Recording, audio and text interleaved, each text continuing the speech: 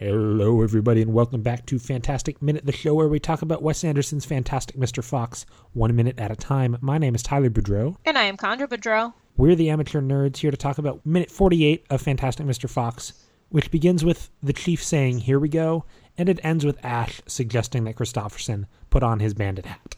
Quick note on that fire chief. He's an actor in this movie. His name's Martin Ballard. It's his only IMDb credit. Oh. It's Ghost Town on his IMDb page. But a Wikipedia search suggests that he might be a British BBC radio presenter and actor in theatre. What's his name? Theatre spelled with an R-E. Martin Ballard? That name sounds really familiar. But Martin. I have a correction from the last minute, too. Oh boy, a correction. So I was watching the closed caption for this time because I wanted to catch a couple words.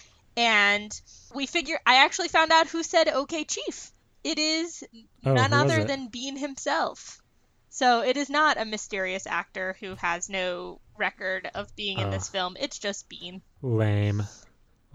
Sorry. Crushing all of your hopes and dreams. All right, we did get the fire chief here. He says, "Here we go." And I can't imagine why Wes Anderson would have had to call in Martin Ballard to say, "Here we go," unless he also appears later in the film. I don't remember what the fire chief does. I don't either. We'll find out. Stay with us for about another year. We'll find out all the actors in the movie.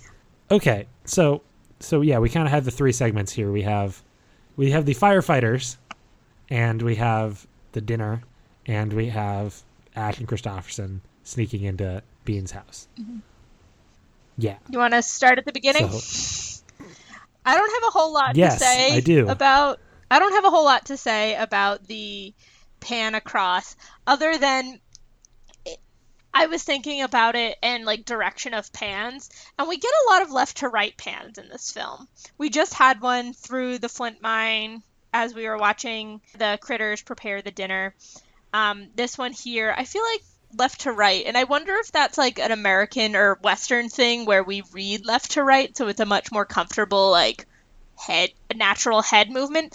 And to continue this idea, in museums, it's interesting in studying people's patterns and stuff. Often people will go to the right first, like it's a natural like I go to the right as opposed to the left. That's also something in like grocery stores. People people naturally like to herd, which is why in grocery stores like you have like the loop around the grocery store is part of the experience of being in the store, unless you're at like a Trader Joe's who intentionally tries to subvert that. Mm-hmm.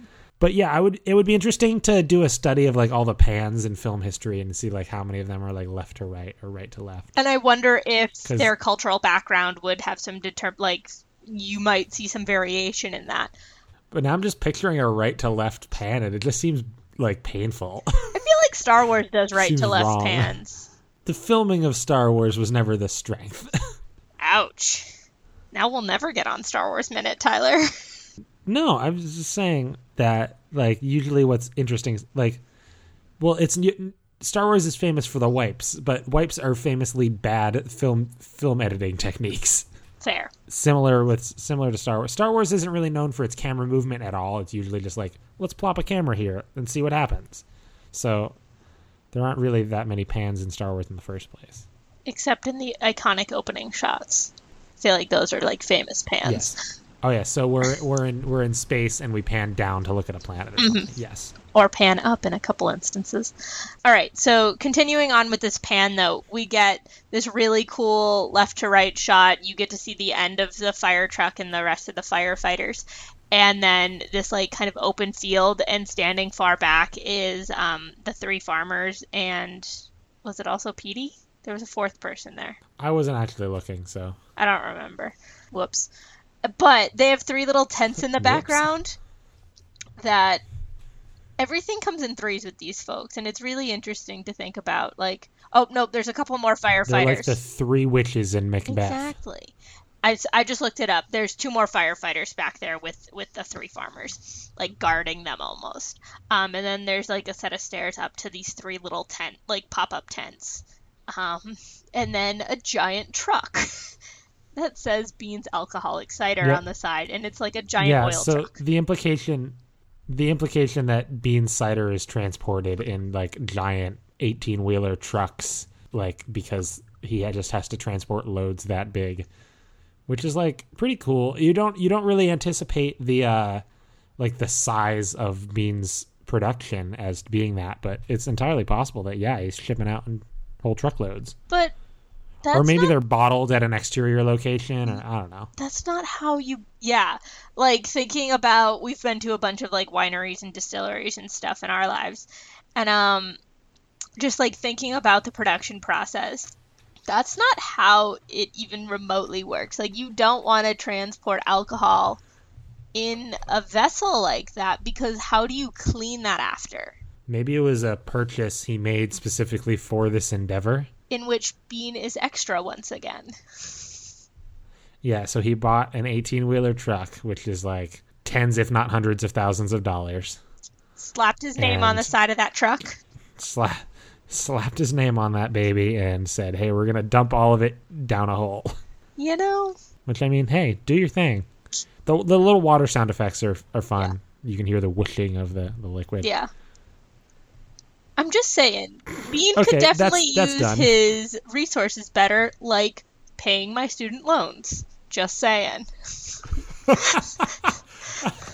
Spread the wealth. You know, this movie would be so much better if Bean was a socialist.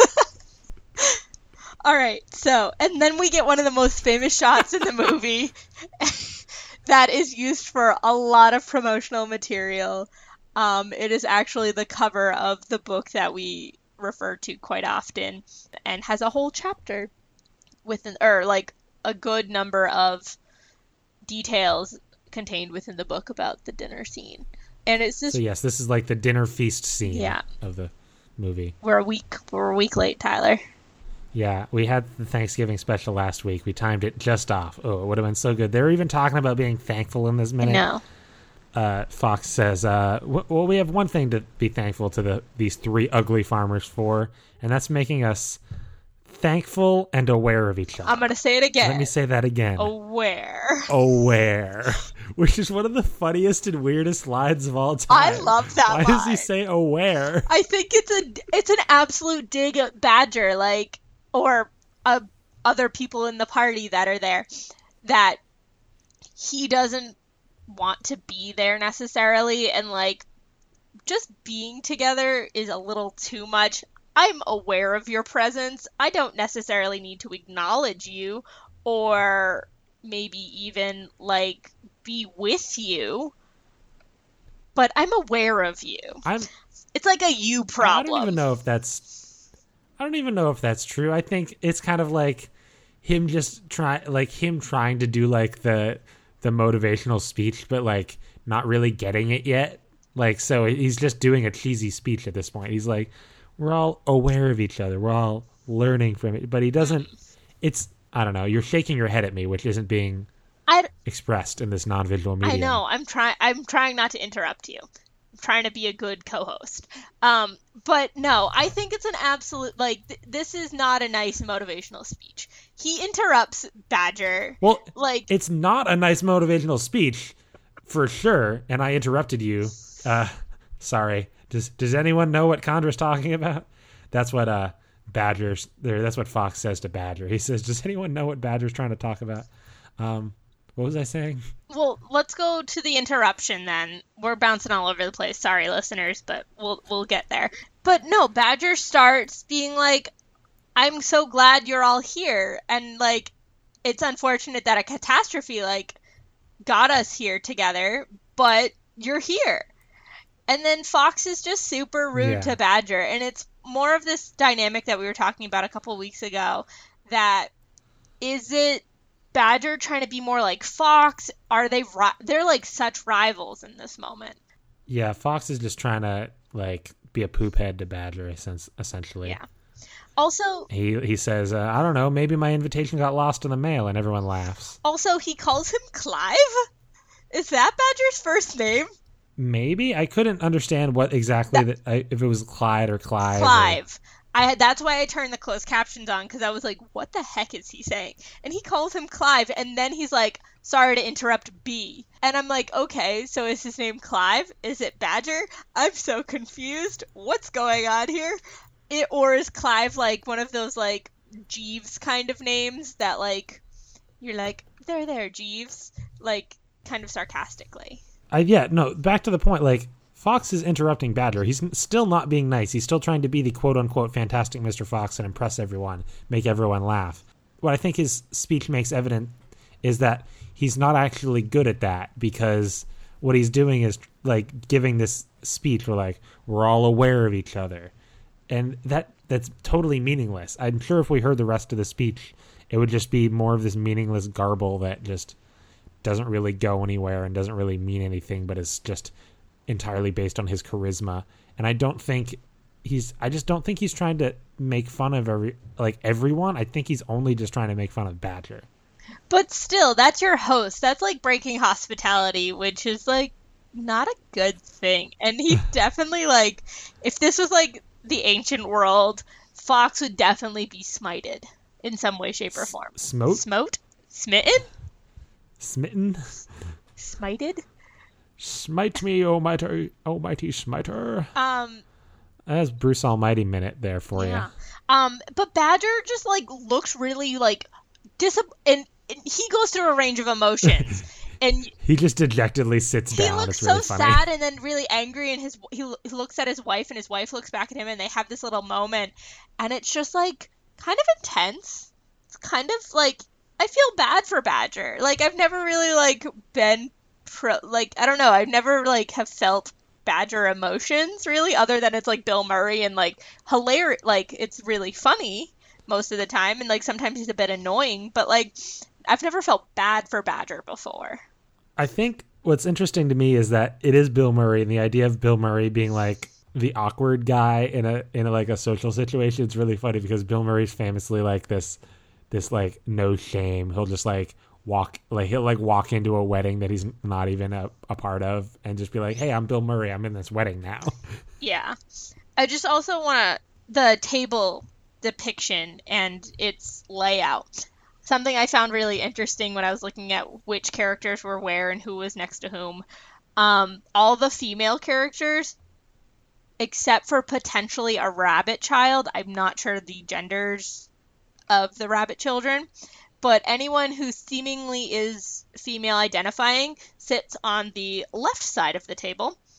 And then all of the... No, because Mrs. Rabbit's on the right side of the table. No, she's not. She moves to the right side of the table after Fox starts talking to give more food to her children. In the first shot, when you like see them and just like looking down, and Badger he's like tapping his spoon, all the females are on that side of the table.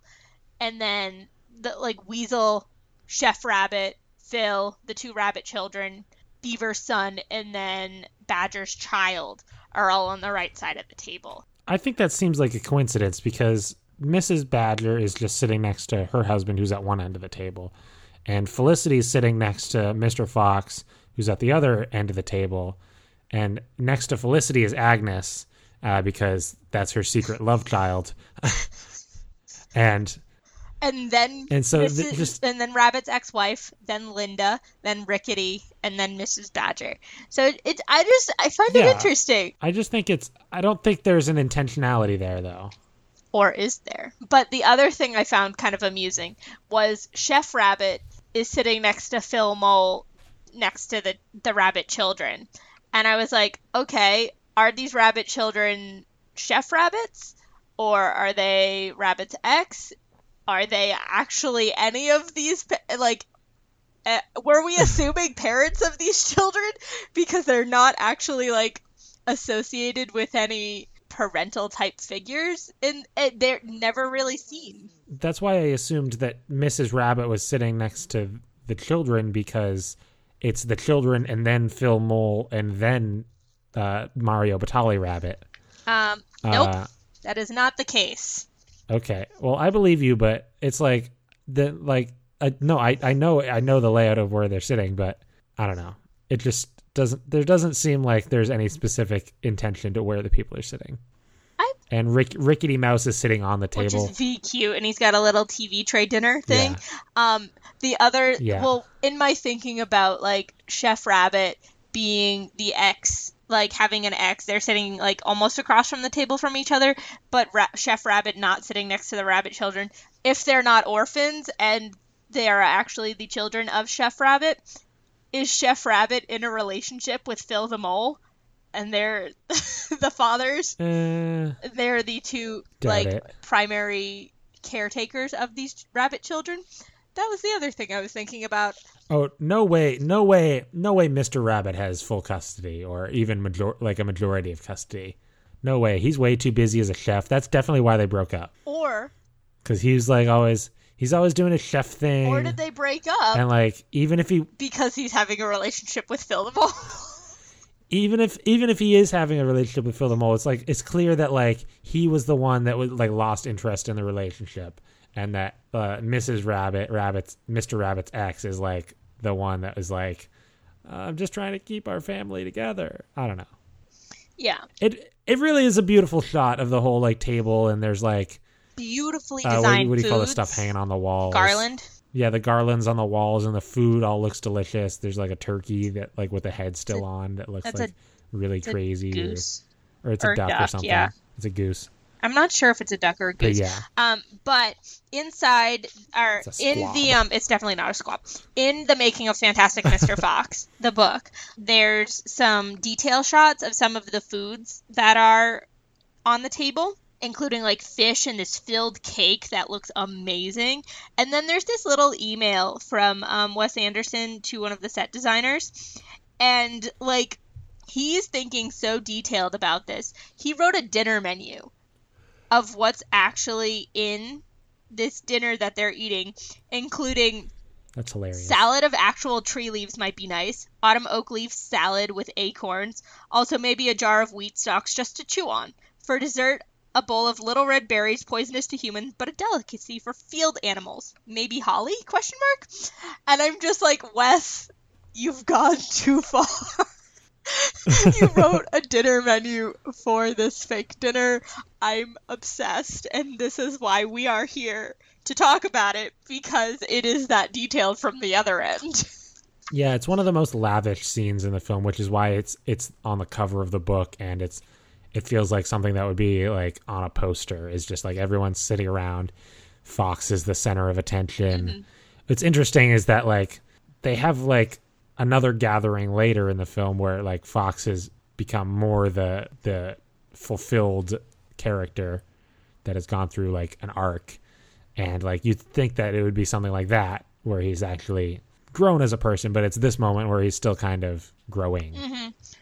The other thing I find kind of funny is there's like silverware on the plates, like on the table and stuff, but none of the animals are really using the silverware. And they're kind of eating what you would expect like the animals to eat, kind of thing. Like the rabbits are all eating carrots and like vegetable type things. And like, I'm just thinking though, you have a lot of herbivores there, and then you have a lot of meat on that table. You have a couple omnivores, but for the most part, not a lot of meat eaters. So I just think it's kind of funny that it's overwhelmingly like meat options, it seems. I don't know. I feel like a lot of those are omnivorous, though. Foxes are omnivorous. Like badgers eat some meat. Otters. Weasel. Otters, they eat like different. They'll eat like clams or whatever. Okay. But, rabbits are. So I don't know if they're eating like turkeys. Rabbits are herbivores. Rabbits, yeah. Moles.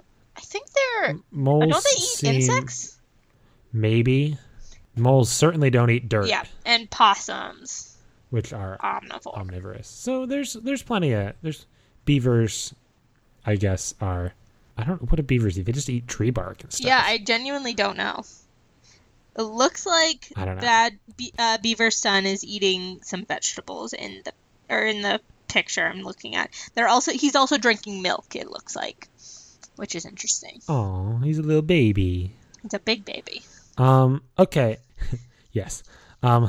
All right, do you want to transition over to the kitchen? And we don't even need to talk about the kitchen scene that much because that's all we're getting in the next minute. Mm-hmm. So we transition to Ash and Christopherson sneaking into Bean's house. They lift up a little grate in the floor of the kitchen. They stick a fork to hold it up, and they just kind of pop their heads out. The one thing I do want to point out here, though, because I think the fork is such an interesting way to do it, is scale. And scale. Oh makes yeah, the perspective no distortion is sense. amazing in this moment. Yeah, this whole like shot, or the back and forth shots of like them looking out at the whole kitchen, seeing them with the grate and the fork, they seem so small. Like that fork must be massive. Yeah, I think it's a really cool moment though, in the way that like the kitchen looks so expansive, and the kitchen looks really real too. I want to talk more about that tomorrow, but Definitely. It really like that the second he like handled the fork, I was like, oh my god, this is like scale like we've never seen in the film kind of yet. it's like a human-sized fork on like a child fox. Yeah, but I feel like foxes aren't that like it. I think the foxes are too small in comparison to the fork, because like it's basically the length of they're his. children foxes. Regardless, I think, because like one, the fox, they're really skinny, but then that fork like would run the length like torso to top like tips of ears. I feel like it's not that bad. So yeah, Christopherson says, I don't feel safe, and Ash says that's because we're not safe. Like still trying to be Extra. still trying to be like a cool dude like his father. Yeah. And we get a fun music cue of like the drums coming in all intense. Which the drums definitely make you feel more nervous than you actually feel when the moment starts. Mm-hmm. And then it's also the return of the bandit hat, as Ash makes a very subtle dig that he is not beloved by his father the same way Christopherson is. Oh yeah, he says you should probably put your bandit hat on, but I personally, and that's where mine cut off. So I guess we know he doesn't have a bandit hat, but we don't know what he's going to say. Okay, that's all I got. That seems like about it. Well, this has been minute 48, a fantastic minute. Not much of a wrap up here, but I'm Tyler Boudreau. You can find me on the Twitter at Tyler Boudy. That's at TYLERBOUDY. You can also follow the show at Amateur Nerds. You know the drill. If you want to email us thoughts, questions about future minutes, you can email us at amateurnerdspresent@gmail.com. Or if you can't do any of those things, you can always find our podcast at amateurnerds.podbean.com, or you can rate, review, subscribe on Apple Podcasts, Google Play, or other places where you find your podcasts. We hope you join us next time for minute 49 of Fantastic Mr. Fox. I've been Tyler Boudreau. I've been Condra. And we hope you have a fantastic day. Fantastic?